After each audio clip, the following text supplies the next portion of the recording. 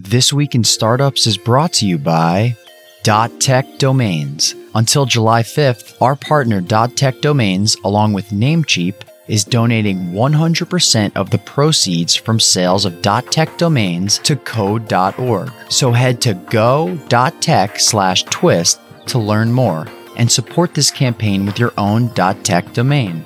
Pipe, SaaS companies, this is for you. Pipe helps you unlock your recurring revenue as upfront capital.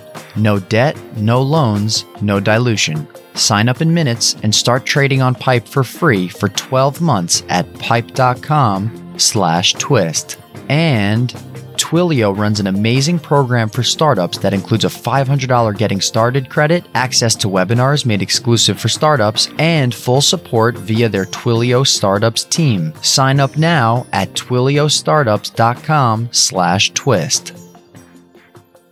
Hey everybody, it's another great episode of This Week in Startups. Today we've got a great interview with the founder of Sugar, which is a CRM enterprise software for landlords and tenants. And before we get into that great interview, I want to talk about a big issue that's going on here in Silicon Valley and probably in your city or maybe even in your company, which is the return to work. You may have seen a huge brouhaha this weekend with Apple employees in the news again after they wrote yet another letter to management, this time demanding a more flexible work from home policy. Last Friday, this letter seems to have been leaked to the press, specifically The Verge. And this is the third time Apple employees have been challenging the management of Apple in the last 3 weeks. So every week for 3 weeks, we've had Apple employees being extremely vocal. This is notable because Apple was known for being a very private company, perhaps the most private company in all of Silicon Valley. People signing NDAs, people in the company not knowing what was going on in the buildings next to them. They have a culture of secrecy. They circle the wagons. The first one, the catalyst was obviously the firing of Antonio Garcia Martinez, the author of Chaos Monkeys, and I covered that on episode 1215. That petition had 2,000 signatures. The second was asking Apple's CEO to take a position, Tim Cook, publicly and support Palestine. And that petition had something in the neighborhood of 1,000 signatures. And obviously, both of these are, one of them's kind of a private issue for a company hiring and firing people. Probably should be handled privately. And obviously, asking Tim Cook to take a position on Middle East politics. I mean, what are you going to ask him about next? Religion or birth control and abortion? Like, these are really big societal tough issues. Gun control. I mean, does Tim Cook, the CEO of a private company, have to comment on all of these things? One wonders. But this third one is actually a really good debate that is happening in society. And this is a letter, not so much a petition. We couldn't find how many people signed this. So I'm a little suspect on exactly what's going on here. And I think it's awesome for you as a reader to be and listener, a reader of journalism, a listener of this podcast or other ones, to be an independent critical thinker and always question what you read in any publication, be it the New York Times, Wall Street Journal, Fox, MSNBC, wherever your news source, even including this one. And this letter, not a petition, was pushing back on Apple's return to work policy. And it's unknown, as I said, how many people signed that petition. We looked, can't find the number, but according to The Verge, the Slack room, here we go, Slack again, where the letter originated from has 2,800 members. So obviously people are screenshotting Slack, cutting and pasting from Slack. And these kind of discussions should not occur on Slack. You've got to keep your Slack and internal communication under control, because what basically we've done is put a recorder into every meeting, into every single conference room, allowing any employee to cut and paste, drag and drop every conversation and send it to the press. Obviously, the press loves this because page views and great stories. The cynical take would be page views, and the most generous take would be truth-telling and being able to communicate and educate their audiences. Putting that aside, Slack is a disaster for people discussing charged issues. Work from home, Black Lives Matter, Trump, Palestine, Israel, all of these things are really difficult, nuanced conversations that cannot occur on email or in a Slack or chat room or with 2,800 members productively. It's just not possible. We all know this. It's common sense. But about 80 people were involved in the writing and editing of the note, according to The Verge story. The letter was a direct response to Tim Cook's email from last Wednesday that ordered employees back to the office from Tuesday to Thursday starting in September, which seems kind of reasonable. You're working from Apple. The average salary at Apple is $175K or so. People working down at the mothership there. You could suspect many of them making $500,000, $1 million. That would not be uncommon for a Silicon Valley company. And the quote from Cook's email, "For all that we've been able to achieve while many of us have been separated, the truth is there has been something essential missing from this past year, each other." Very, very elegant. Video conference calling has narrowed the distance between us, to be sure, but there are things that it simply cannot replicate. Also reasonable. Coincidentally, last week on June 1st, I tweeted a thread on remote work because I've been monitoring this at the companies I invest in. I've had to adopt it, obviously, in the companies I run. My thoughts is this is going to be unbelievable. As I said, people quitting instead of coming back to offices is very real. Amazing for startups who will be able to recruit the most talented folks who are well paid, some might say overpaid, at big companies, but who will take significantly less in order to work from home. Executives have figured out how to manage remote workers so well that they need 20% less of them. Basically, the low performers have, and in quotes, nowhere to hide in a remote world where folks do an SOD and EOD, start of day, end of day, just a little device I created and many other companies use in Slack. Here's what I'm doing today. Here's my end of day. It's kind of like punching in and punching out or showing up at the office and leaving the office. It's basically the equivalent of opening the office front door and walking in and saying, "Hi, everybody," and then putting on your jacket and leaving. And I kind of like that about doing an SOD and EOD. It creates the discipline of people ending their day. So I did this tweet storm and, I have I'm kind of independent in my assessment of this situation. Knowledge workers get to pick where they work. They're in high demand.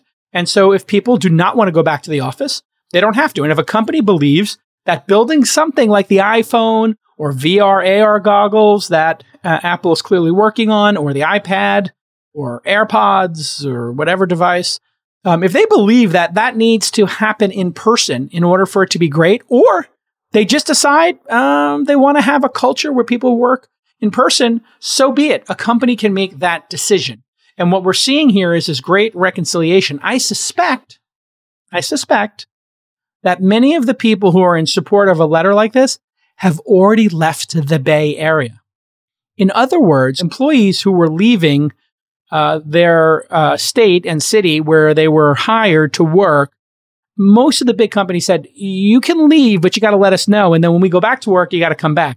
I think what's happening here is people have left. They basically took the risk of leaving whatever city they're in. And now they are faced with having to come back.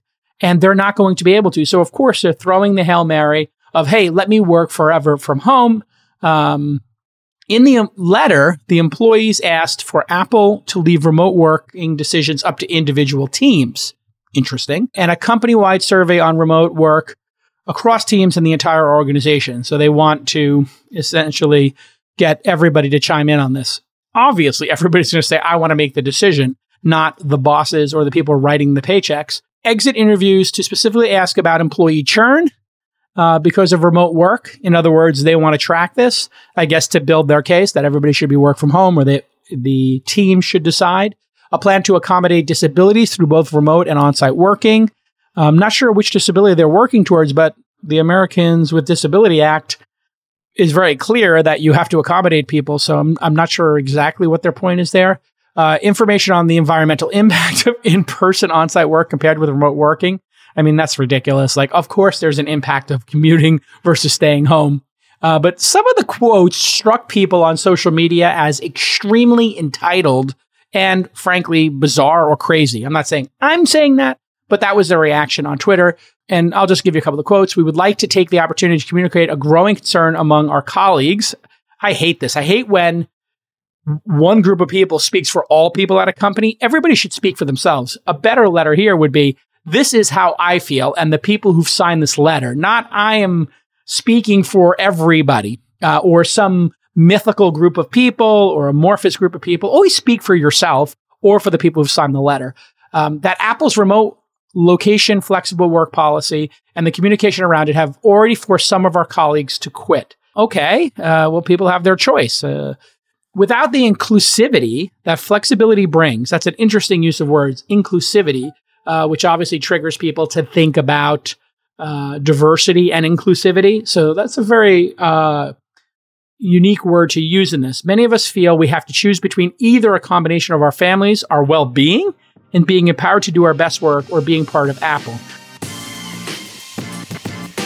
Twilio is the cloud communication platform used by Uber, Airbnb, Shopify, and countless others. You may have heard of them back in November of 2020 when they announced their $3.2 billion acquisition of Segment, one of the world's leading customer data platforms. That adds to their incredible portfolio, which also includes SendGrid. I think you see something happening here. Twilio provides you the building blocks to add messaging, voice, and video to your web and mobile applications. So when you use Uber or Airbnb and they send you a text or an email, you know where that's coming from? It's coming from Twilio. Twilio gives you the power to build communication apps easily so you can spend more time focusing on what counts, engage and delight your users while scaling globally, all from one API-powered platform, from SMS to voice to WhatsApp to email, thanks to that SendGrid acquisition. Twilio runs one of the best startup programs in the market. You'll receive access to webinars made exclusively for startups and full support via the Twilio Startups team, a $500 getting started credit, that's pretty generous, and $3,000 in SendGrid credits. Wait a second, that's $3,500 large. Sign up now at twiliostartups.com/twist. Ooh, they made a new domain name for this. Twilio, Twilio, startups.com/twist. Make sure you write this down right now. Twilio is all in when it comes to startups. They love startups, and they're helping you grow your business. $3,500 right now, twiliostartups.com/twist. So this is where it gets a little bit, let's say, disingenuous and in people's feelings. And this was the reaction. These people are entitled reaction on Twitter. Now, of course, on Twitter, there was also a reaction is, why should people sit in 3 hours of traffic, 2 hours of traffic on the 101 or 280? Which I've said for a long time is very weird. So, but very interesting that they're kind of putting their families and their well-being, like, is going to work, like some big suffering, going to work at Apple in a multi-billion-dollar gorgeous new building. The people who work at the Apple Store don't have a choice but to go to that beautiful Apple Store, and people who work as, who pick up the garbage or who teach your kids, they're all being forced to go back to work. So Apple employees are going to have to choose between their families and their well-being.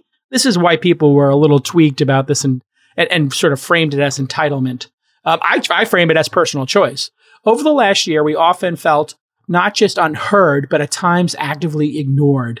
Okay, that's, again, back to the feelings. It's a little bit much. Messages like, we know many of you are eager to reconnect in person with your colleagues back in the office, with no messaging acknowledging that these are directly contradictory feelings amongst us, feels dismissive and invalidating. Again, to the feelings. You're being paid to go to work. You're being paid a fortune to go to work. This is not about your feelings or your family or your well-being. This is a transaction, folks. You get paid to work at Apple, one of the great companies in the world. It entitles you to become a millionaire over time. If you don't want that opportunity, you need not work there. This does not have to be so complicated about your feelings or about being manipulated by Tim Cook's incredibly gracious letter. It feels like there's a disconnect between how the executive team, this is again the quote from the letter, thinks about remote location flexible work and the lived experiences of many of Apple's employees. Again, when you start using inclusivity and lived experiences, you're kind of saying this is a race issue or a gender issue. You're kind of using charged language here. So this is where the letter, I think, got barbecued pretty severely on Twitter, is they used this language. It should have been just very basic. We can get a lot done when we're working from home. We've saved the commute time, and that allows us to work harder, and we prefer it. So can we have two classes of employees, work from home employees and in person, and maybe the people who work from home get paid differently than the people who take the time to go to the office. Who knows what the situation is in terms of compensation, but that would have been a better approach here, I think, for a letter. To make the letter about, your family and inclusivity, it just feels disingenuous, or I think a lot of people felt it was manipulative or even inappropriate. That was sort of the reaction on Twitter. to this. Now, again, it was written by 80 people. And I don't know that, and there were 28 people in the work from home room. So maybe half of them out of the 150,000 people who work at Apple, are co-signers to this if they didn't have signatures on it, but maybe it's 1% of employees. If 1% of employees, or let's say even under 10% of employees feel like this, well, then they should go work somewhere else is going to be Apple's position. I can tell you that. And they're giving them 3 or 4 months to come back to the office, but 60% of the time, 3 out of 5 days a week. I think it's quite I think anybody would look at that and say it's quite reasonable. It's also quite reasonable for people to say, I don't choose to do that anymore. I would rather give up working at Apple, as great as it is, and I just want to work from home.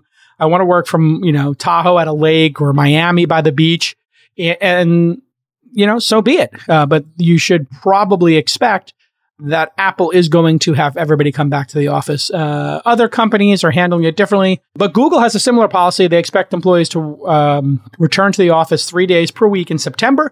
I'm not saying that people are colluding on this approach, but I would not be surprised if there was back channeling between the management teams of these companies, or one saw what another company was doing and then started the process of this grand negotiation. Both Twitter and Facebook have told employees they can work from home forever, even if the pandemic ends. Facebook, however, will be reworking people's salaries based on that. And, I got to give it to Zuck for being candid about that.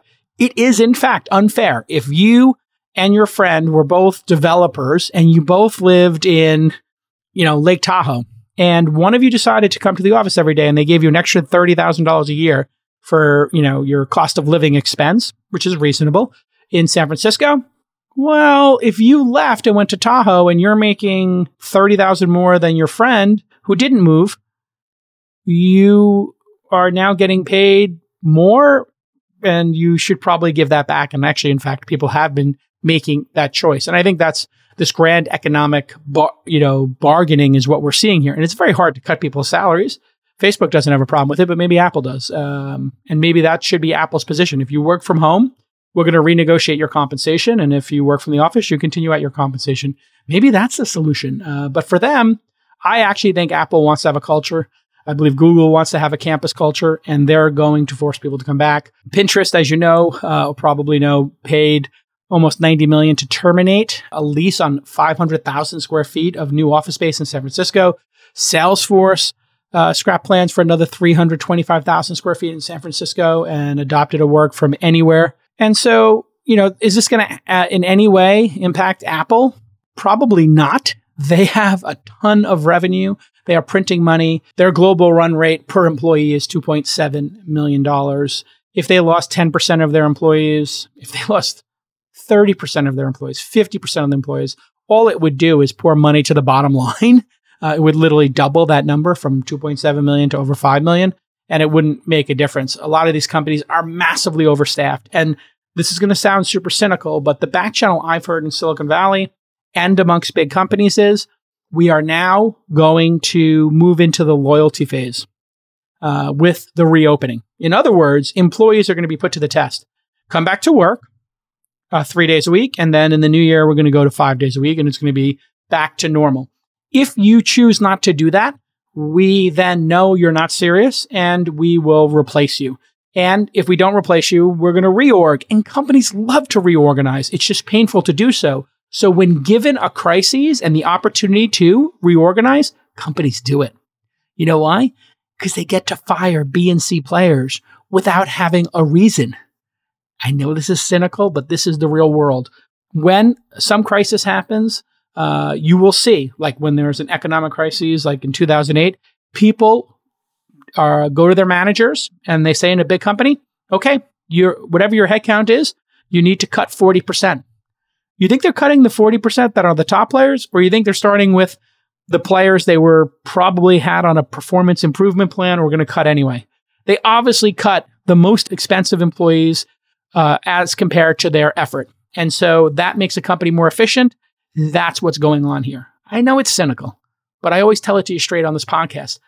Never waste a crisis is taught in management theory and in politics for a reason. This is a crisis. I think Apple is basically looking at those people who want to stay work from home. If they're an A player, they will carve out an exception. Oh, this person is absolutely critical for the AirPod, 4.0 we have coming out that LeBron James was wearing reportedly that has no little sticks coming out of it. Okay, that person, we're going to make an exception for them. They're a savant and she lives in Lake Tahoe. That person is untouchable. But everybody else who's complaining about their feelings and, doing their best work and choosing between their families, that person's probably too much trouble. We're going to cut them. That's literally how this is going to go down. And it will make companies more efficient because anytime you cut the underperforming people on a team, back to that team metaphor as opposed to a family metaphor that Toby from Shopify used in his memo, it makes the team better. Sometimes you got to cut players to make room for new players. I asked a poll on Saturday, and I think this is one for you to consider. Could the iPhone have been created by a team working from home? Yes, 20%. No, 60%. Maybe 20%. So if we split the maybes and you just give half those to yes and half to no, it's 70-30. 2 out of 3 people, 75% of people, ballpark, believe you need to be in an office to create something that amazing. And it is a hardware product. And so there were just a ton of hot takes from it. Kara Swisher tweeted, "Oh my God, I kind of agree with Jason in related news. Hell is hella cold." That's pretty funny. We actually agree on a lot of stuff, Kara. Come on. And on Saturday, David Sachs joined in to drop a bombshell of a tweet on employee petitions, pressuring management. And he said, if I were still a CEO, I would put out the message. Anyone in the company can contact me privately about any concern they have. But if they try to pressure me into it by publicly circulating a petition, they have just signed their own termination letter. That's pretty hardcore. But he clarified, to be clear, he loves the free and open exchange of ideas and worked hard to create a culture of dissent at his own company. And he has an open door policy. But that's not what's at stake here. The issue is whether companies can be governed by mob rule. And I think that this technique of using Slack screenshots and petitions and chaos inside of a company to get companies to act, this kind of chaos is not going to result in great products and services being made in the world and high-functioning, high-profit companies. There's a difference between privately settling something with, in your family or being the Kardashians and blowing everything up on a reality TV show. They're basically turning Apple into the Kardashians. If you have a problem with your sibling or your parent or something going on in your family, you probably want to have a sit down and talk about it privately, not broadcast it. And this broadcasting of grievances and this, Slack culture of cutting and pasting Slacks and trying to get people, worked up about these issues, whether it's Palestine or Antonio's, novel/memoir, and whatever inappropriate or, dicey quote he had in it. Not that I agree with it, but not that I would hire the person and fire them because of it. This kind of stuff should be settled quietly, internally, so that your stock options in the company go up and so that everybody succeeds and wins together. And remember, we're in America where you have the right to pick what company you have to work for, and the company has the right to pick who works for that company and how they work. If you don't like how Apple's doing it or Google's doing it, go to Facebook or Twitter. And that's what's going to happen here. You're going to have a bunch of talented people from Apple join Twitter. You're going to have a bunch of talented people from Google go to Facebook. Or you will have people get cut and become consultants or work from home. So stick around. You'll get some of my thoughts on after this interview about valuations. So I wrote a little piece about startup valuations and the increase of them. And I talk about that in the button at the end of the show. The button at the end of the show is basically my thoughts on some topic, not news, but just, some random thoughts. And you'll be hearing more of that on This Week in Startups. Stick with us. I want to welcome Harry Hurst. You know him as the co-CEO and co-founder of the company Pipe. If you've been on Twitter over the past year, you've probably heard me and my besties, a number of which got their beaks wet, talking about all the excitement around Pipe and their fundraising and the product they're bringing to market. I thought I'd have Harry come on and explain it to y'all. Harry, welcome to the program. Thank you, Jason. The people who are buying these contracts, the annualized contracts, are looking to make 10% on their money. And the person who's selling that in advance believes they could put that capital to work that would would help grow their revenues more than 10%. Is that a way to look at it? The simple math, if you take, for example, 95 cents on the dollar and you have a $100,000 trade, can I take $95,000 today, invest that into, say, sales and marketing for growth, and generate $5,000 in net new ARR as a result of investing that? If the answer is yes, which I hope it is for any growing company, you'll cash flow break even on the trade, if not cash flow positive on the trade, and you have the net new ARR. And, Bessemer Cloud Index, not sure where it is today, but anywhere between 10 to 20x on that additional 5,000 can be seen as your profit on the trade. So what we're trying to do at Pipe is turn people from having a borrower's mentality where they would traditionally go to, say, a lender and borrow money to a trader's mentality where they think of their recurring revenue streams as an asset. All right. Thanks again, Harry, for coming on the pod and explaining that with Pipe.com, there is no debt, no loans, and most importantly to me as an angel investor, no dilution. If you sign up at Pipe.com/twist, they'll eliminate all your trading fees for 1 full year. What a generous offer. Pipe.com/twist so you can save up to tens of thousands of dollars. Happy piping, everybody. Welcome back, everybody. We've got a great guest for you. Fatima Diko is with us, and she is the founder of Sugar, which you can find at sugarliving.com. And I was lucky enough to meet her at something called Remote Demo Day, which you can go take a look at remotedemoday.com. And she participated in the 7th one we've ever hosted on February 24th. This is a very simple event. 7 companies we select from a couple of hundred who apply and we research, pitch hundreds of angel investors live and then thousands on the replay who couldn't make it because we have a global community at thesyndicate.com who in our investment club invest in companies. And people loved her presentation, so I thought I'd have her on the show.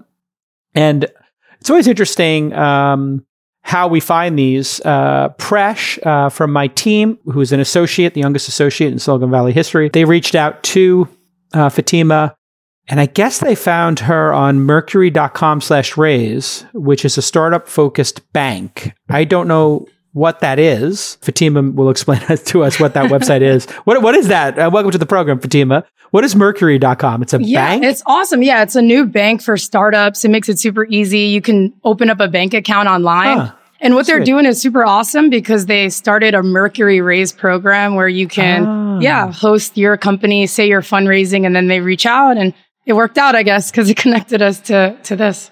Yeah, so thank you to Mercury. We'll give you the free advertisement here on This Week in Startups, since you found us a great company. My understanding of Sugar Living is that managing a residential property is extremely painful, and you take away all the pain. Explain to us what Sugar Living is and why you created it. Sure. The idea with Sugar is all about connectivity. The name comes from this idea of borrowing a cup of sugar from your neighbors. We've been doing that forever when you think about it. But as technology has become more advanced, we've gotten farther away from that as a society. I don't know a lot of the neighbors in my building before Sugar. And one of the easiest ways to deal with the pandemic is to reestablish a lot of those connections. So that was what prompted us to start last year. We noticed 1 in 4 people were working remotely. People were spending more time at home than ever before. And loneliness was at an all-time high. If you look at the numbers of loneliness and the desire to connect, that was huge. And as it relates to property managers, the more connected people are and the higher resident engagement is, the more likely people are to renew their lease. And so if people know at least 2 to 3 people in their building, they're exponentially more likely to renew their lease. And so our whole premise is let's make it easier to connect with your neighbors and turn strangers into friends. And let's make their life easier in the process with things like rent payments and maintenance requests. And so I'm happy to dive into that further, but that's kind of the story. And it's also additionally in the story, this is a pivot. You had a company that was doing on-campus delivery called Jetpack, if I'm correct here in my research. And so that failed or didn't break out. Tell us about the original idea and that moment as a founder when you said, this isn't going to get me there. So instead of, crashing the plane into the side of the mountain, I'm going to land the plane and, maybe refuel. Sure. In a way, it was out of necessity. We were pushing through up until schools closed down during the pandemic. And so we were peer-to-peer. think about it like a hyperlocal Craigslist, but we also gave students backpacks and they walked around with the most important items in their book bags.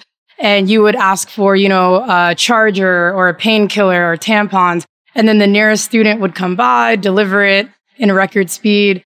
Our average delivery time was 7 minutes and we were on 10 campuses. God. Yeah, really, really cool. And brands paid us money to give us those free samples. I am in love with this idea. And I had the same idea of mobile, like basically make the warehouse mobile with the top items. And I tried to buy Cosmo.com, the IP from that.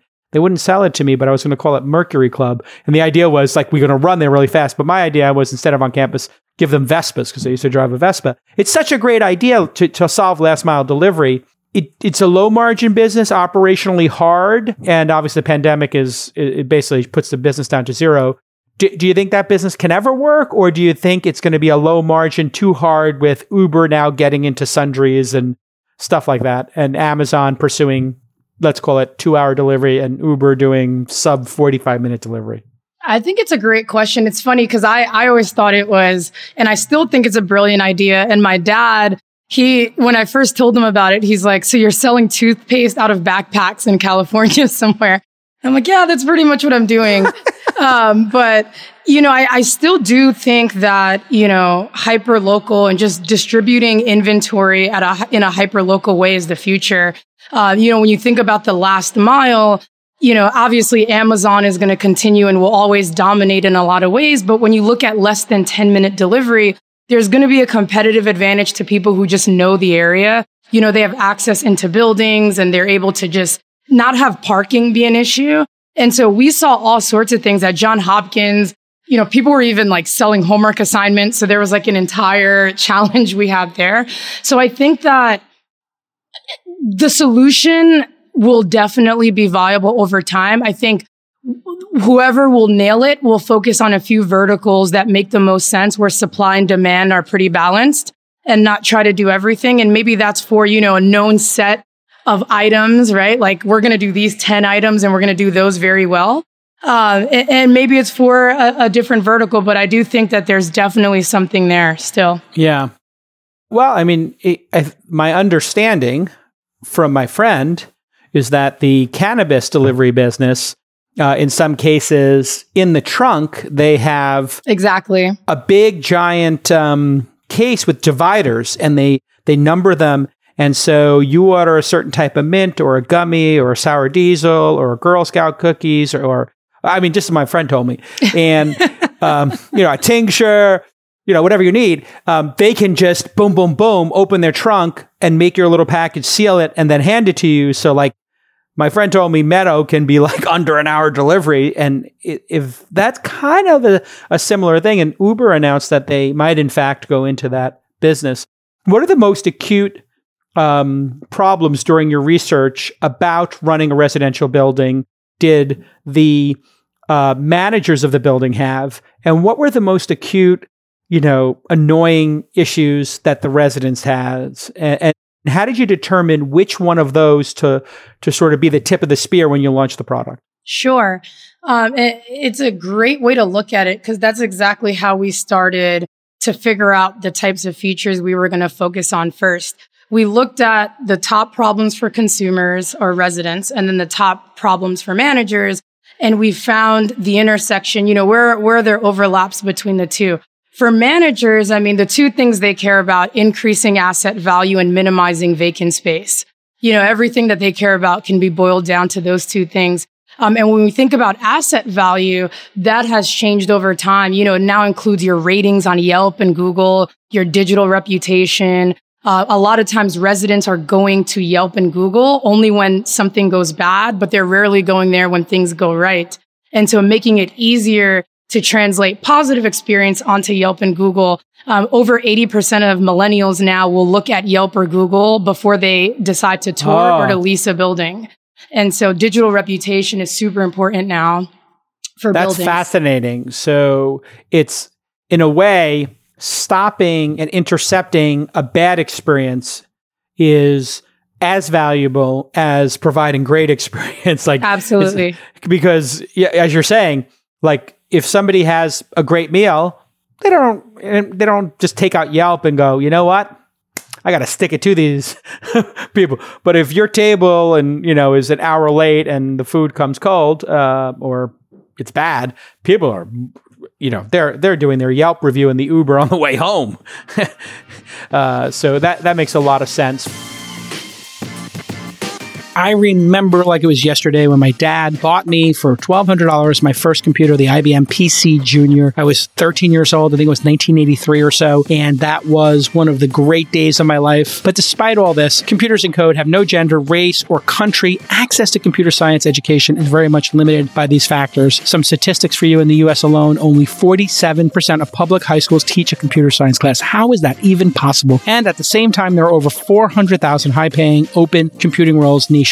Only 31% of students that took the AP Computer Science exam were young women, and only 22% were underrepresented students. This has to change, and education is where we can start. So here is your call to action. Until July 5th, our partner, .tech Domains, along with Namecheap, is donating 100% of the proceeds from sales of .tech Domains to Code.org. Think about that. 100% of the proceeds going to Code.org. Code.org, if you don't know, is a nonprofit that helps students learn to code by developing curriculums, lobbying efforts, and more. We launched a deals directory for founders recently called startupdeals.tech. I love the .tech domain. What a great domain and what a great cause. I want you to go to go.tech, TECH/twist to learn more and support this campaign with your own .tech domain. There's a lot of great subdomains out there, and .tech is one of them. Go.tech/twist, and you can help the cause. All of the proceeds from go.tech/twist are going to help support Code.org.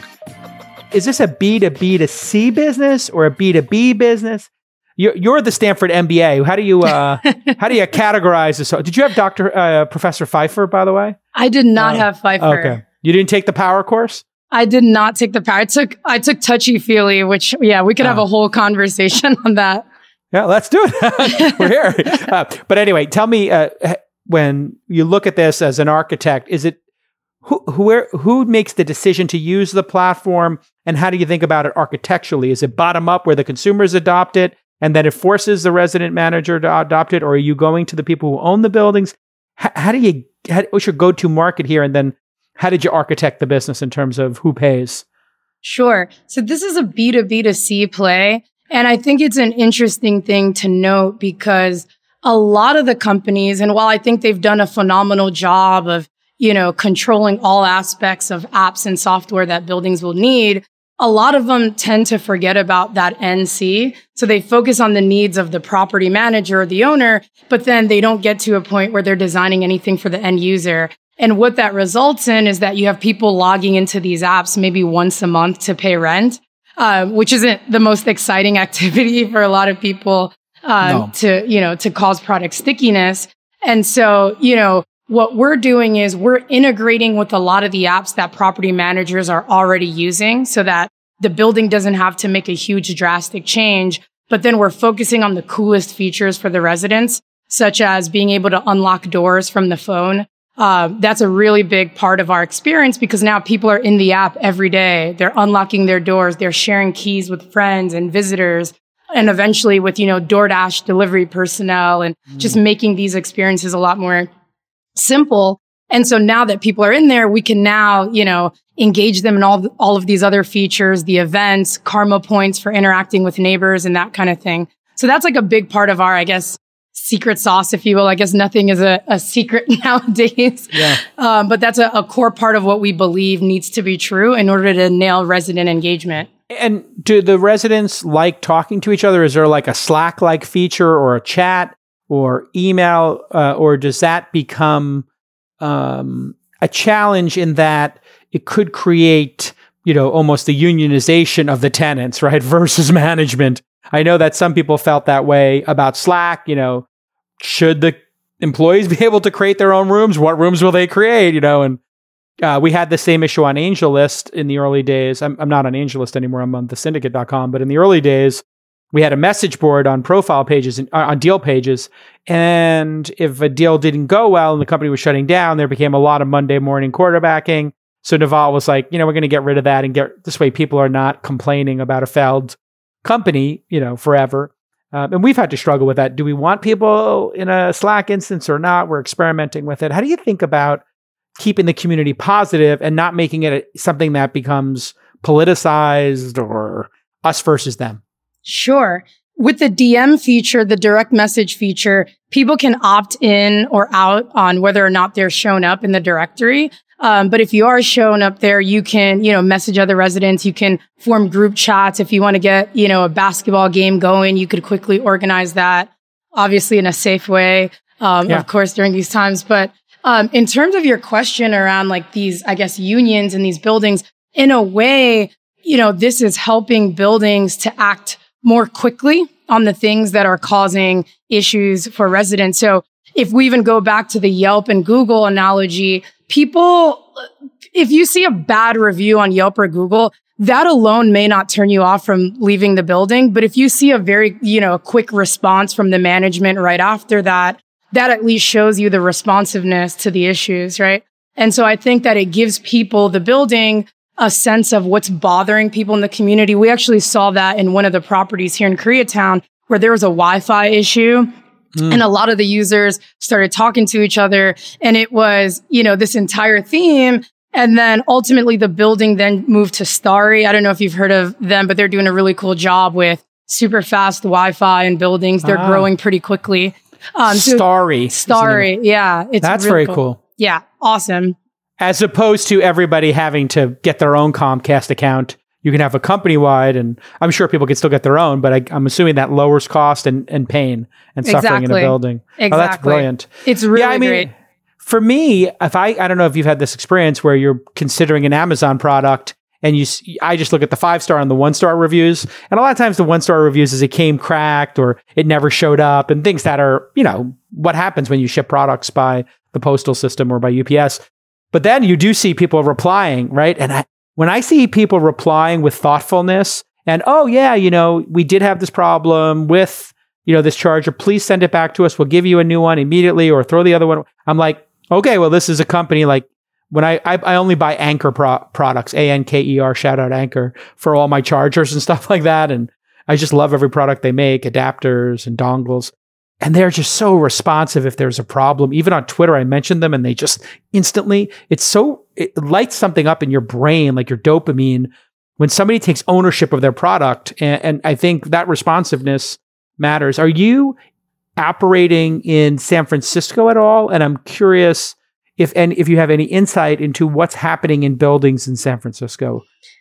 Yeah, San Francisco is such an interesting market to look at. Right now, we're in Los Angeles, we're in New York, we're in Arizona. We're in a lot of different regions around the country, primarily because customers will have portfolios that usually aren't just in one region. We haven't really started in San Francisco just yet. I think that what we could learn, in fact, some of the most interesting, innovation and resident experience, features are happening in markets like North Carolina, some stuff in Texas. So there's some cool stuff going on there as well that we can take a look at. In San Francisco, I think there's always a lot to learn in terms of the apps that we may want to integrate into Sugar. Long term, we want Sugar to be, this central repository for all these things that you can do in your building. And now, because we have this stickiness and people are using it every day and they love the product, we can now embed things like, the grocery delivery, the cleaning services. Imagine being able to attach a digital key after you've booked a cleaning service and let them in your unit, right at the time of cleaning. And while that sounds kind of crazy to some people, I think that we're going to get more desensitized to people entering our unit. We've even saw cases where neighbors wanted to share keys to water plants or to walk their dogs. And, how do we think about this idea of literally opening your door and becoming more immersed in your community and building these micro communities where people are, self-sufficient and interacting with each other. So I do think we are going there as a community. And it adds actually more safety to have tracking. It reminds me of a very early discussion where the press were saying, oh my God, Uber and Lyft is so dangerous. And I said, compared to taking a taxi cab, or, as we called them in Brooklyn, gypsy cabs, which were unlicensed, unlicensed cabs. And I was like, like these cabs don't have medallions, probably don't have brakes that have been serviced in a long time. Or Probably not. But, and the person driving it is probably not even, it might not be insured, and the person might not even have a green card. And then you look at an Uber situation. Well, every ride is tracked every second by GPS. We have the entire thing, and the person's car has been inspected, all that kind of stuff. And so giving people a time-based key where they can open it for this day, this week with a smart lock, and it's them, etc., is just magical. And this opens up a world of possibilities. Once you have an engaged community, what else can they do? Are there other ideas that once you hit this, 100 people in the system, sharing and supporting each other and feeding each other's cats, or, making sure the Amazon boxes don't get stolen, a big issue, sadly, for a lot of folks. What's next? Are there some things you can share with us about crazy future ideas? Sure. As we think about where we can go, the idea of events, especially on-demand events, are going to be completely transformed. If someone wants to go on a hike, someone wants to organize a basketball game, a game night, someone wants to grill on the roof, making it super easy, not only to connect people, but to organize that event as well. Like let's say you wanted to have a barbecue on the roof. How do we group order? I think DoorDash is doing amazing stuff with making it easier to order in a group. I think that organization to implementation of events is really important. Gamifying altruism, making it really cool to just answer questions and have communications inside these buildings. That's really exciting. The future of marketplace is really cool. So if you think about Facebook Marketplace now, or some of these other bulletin marketplaces on these other apps, they're super disorganized. You'll go on there, it's someone selling a pot. That's at the top of it. It's like, why do I want this pot? Yeah. So, what does the future of rentals look like? If you're looking to play golf and you want to rent someone's equipment, or you want to rent speakers for a day, how do I quickly find someone? And if that person's not home, can I quickly get access into their unit to borrow it for a period of time? What is the future of rentals and marketplaces inside these micro communities? And then ultimately, I think from a manager standpoint, how do you build dashboards that look at all of these interactions and then predict and just gain a pulse on how happy your community is? Because right now, if you ask 10 building managers how happy and how engaged is your community, I guarantee you most of them wouldn't be able to tell you in an informed way, like who's happy, who's not, who's likely to renew their lease, who's not, who are like the top evangelists in the buildings throwing events. Can you incentivize them to do more? They wouldn't be able to tell you these things. So adding that transparency to managers a bit more. And there's also some other really cool future stuff we're looking at as well around, just the future of amenities in buildings and what does it look like? I know there are some properties where you can rent, there's like one Tesla for the building, and everyone just rents out this communal Tesla. But I think there's some really cool stuff coming out in resident engagement. I mean, we have seen bike rentals and bike sharing, car rentals. So you could have your own little get around or your own little bike rental, city bikes in the basement, or electric bikes. And boy, that could just be a reason to be in the building alone, just to make life less arduous. This seems to be like a very competitive space. When I examined the company during remote demo day, I thought your pricing strategy was quite disruptive. And I wondered, is this too disruptive, or is it sustainable? And so talk about maybe, or share with the audience what this costs, because I looked at it and said, whoa, that's pretty cheap.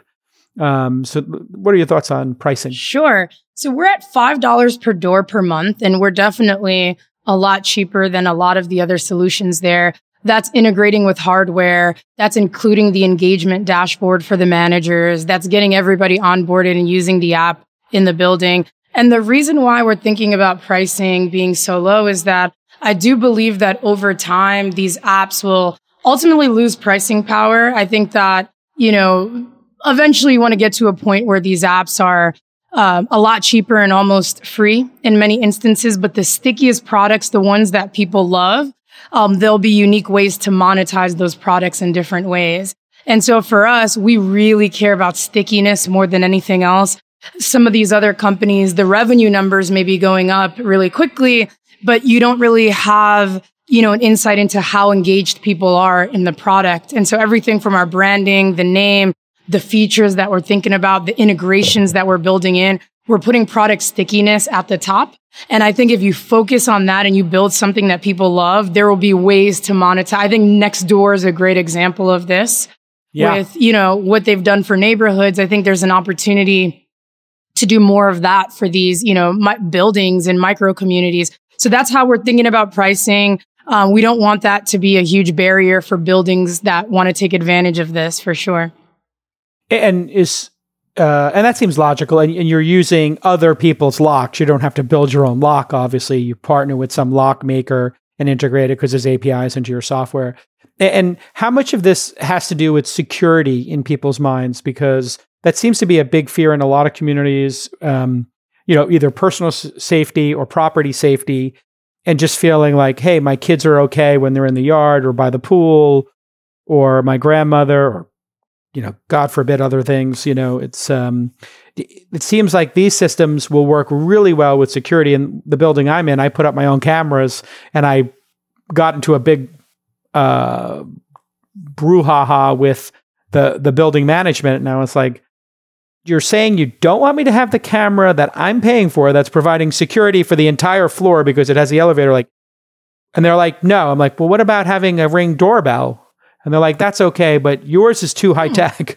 I was using one called Deep Sentinel, which is a very cool company where this is for our office. There's a camera that has on the other side of it a security guard. And the security guard will, if somebody stands in front of the camera for more than 5 seconds, the face gets checked. If it's my face, well, that's in the database. Very Great. Cool. If it's somebody else's, it's like, how can we help you? And, if they're there's all these Deep Sentinel videos, kind of like the Ring ones, where people are at 3 a.m., checking doors and windows, and Deep Sentinel's like, can I help you, sir? And the person's like, I'm gone, I'm done. And they just walk away. The great thing about Deep Sentinel is they also have a safe word. I won't tell you ours, but it's Dogecoin. And don't buy Doge, buy Doge.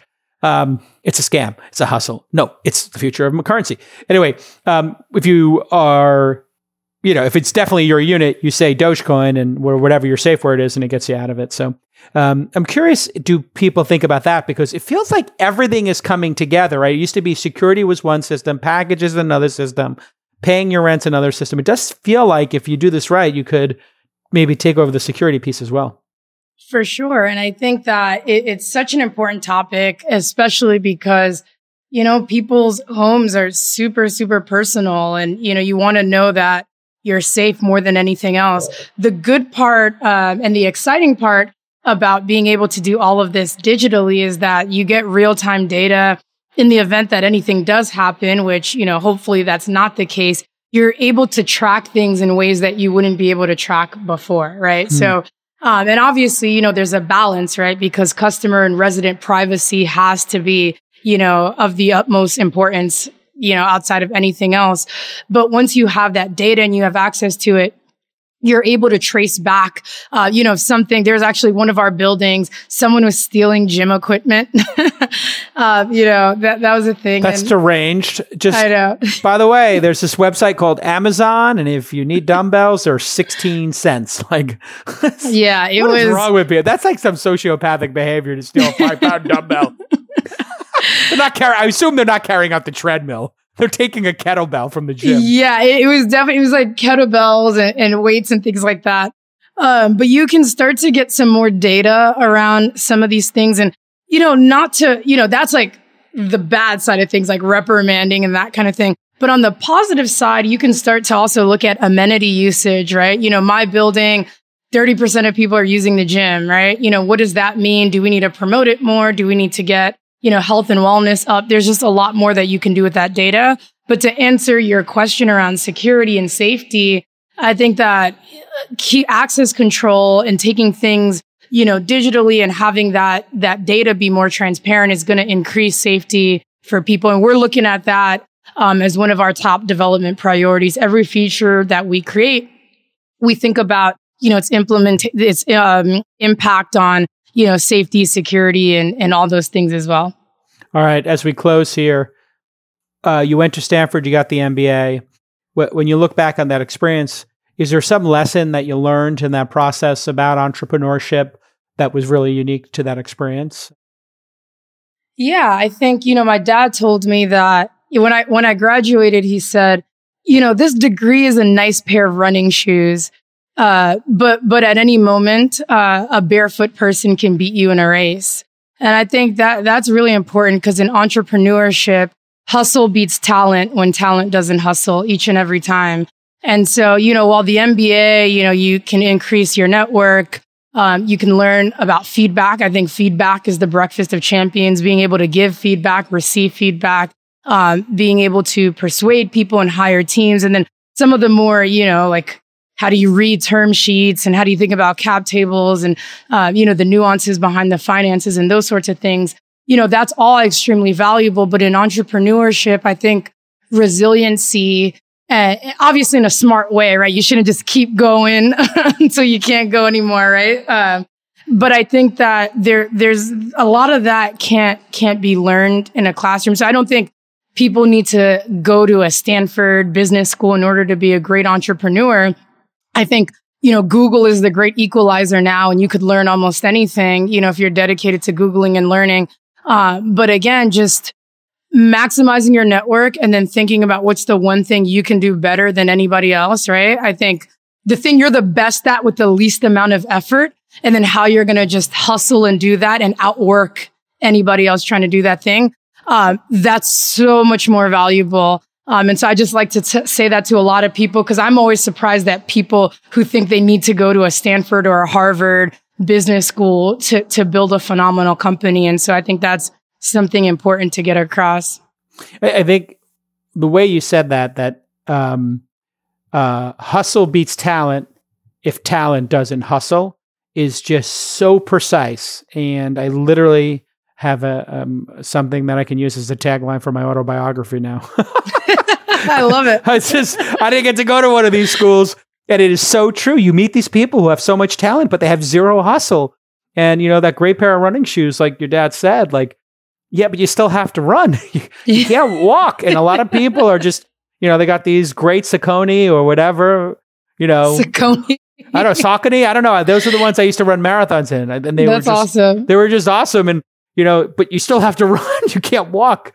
Listen, it's been delightful to have you on the pod. Thanks for doing Remote Demo Day, and congratulations. I assume you're hiring.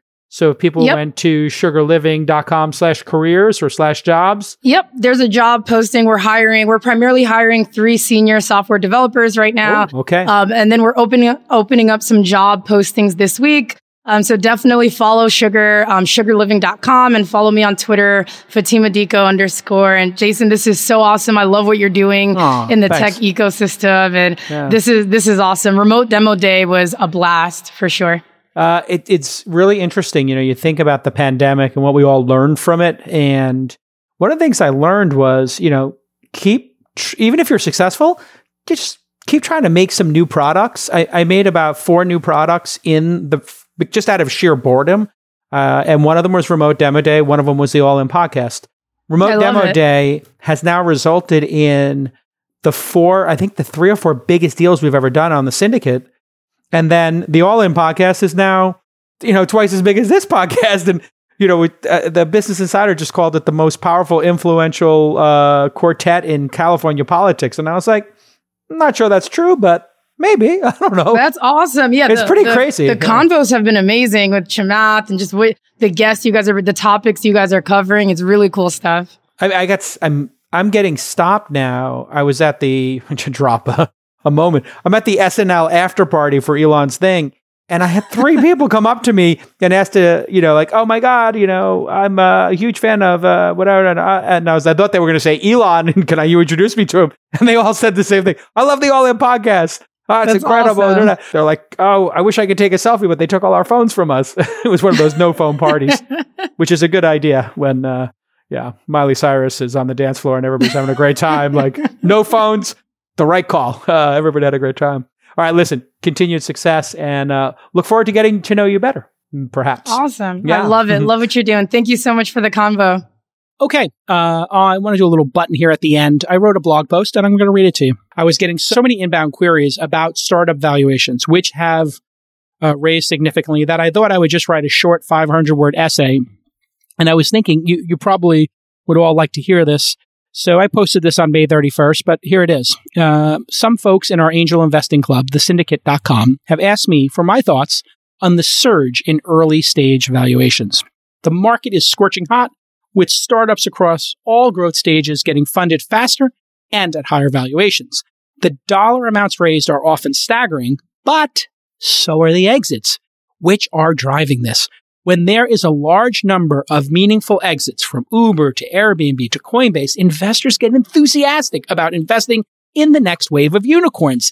This causes valuations to quickly double and triple, with investors reporting the valuation doesn't matter if this becomes the next unicorn. Of course, it does matter, since most companies go to zero, and you can invest in 3 startups at a $10 million valuation for the same price you would pay for one at $30 million. 3 swings at bat dramatically increases your chances of hitting an outlier. And if you expand that, making 30 bets gives you a much greater chance of hitting an outlier than just 10 investments. Now, if you could invest in Uber or Airbnb's angel round Series A or Series B, you would certainly do it. But there is no way to know which startup is the next Uber or Airbnb, at least not with certainty. Our firm and investment club, thesyndicate.com, are adjusting to this moment in time to focus on 4 things. Number 1, we are investing in high-quality startups at reasonable prices, as we have always done. We're sticking to our knitting. Number 2, we are investing in select, very high-quality startups at these higher valuations. 3, we are helping existing portfolio companies raise money during this frothy market. And number 4, and perhaps most uniquely, we are meeting with as many startups as possible. And we make a note when we pass because of the valuation, so that we can meet with them again in the future. Many times a startup will catch up to a high valuation, and the next round will allow us to engage at a more defensible valuation. We invested in Calm, Uber, and Thumbtack for $15 million combined. While the $5 million seed round may be over for now, we have seen several pre-launch startups command $15 million to $50 million valuations. These are pre-launch startups. Their products are not yet in market. If those startups are led by a serial founder, it's justifiable. But most of the time, they are first-time founders.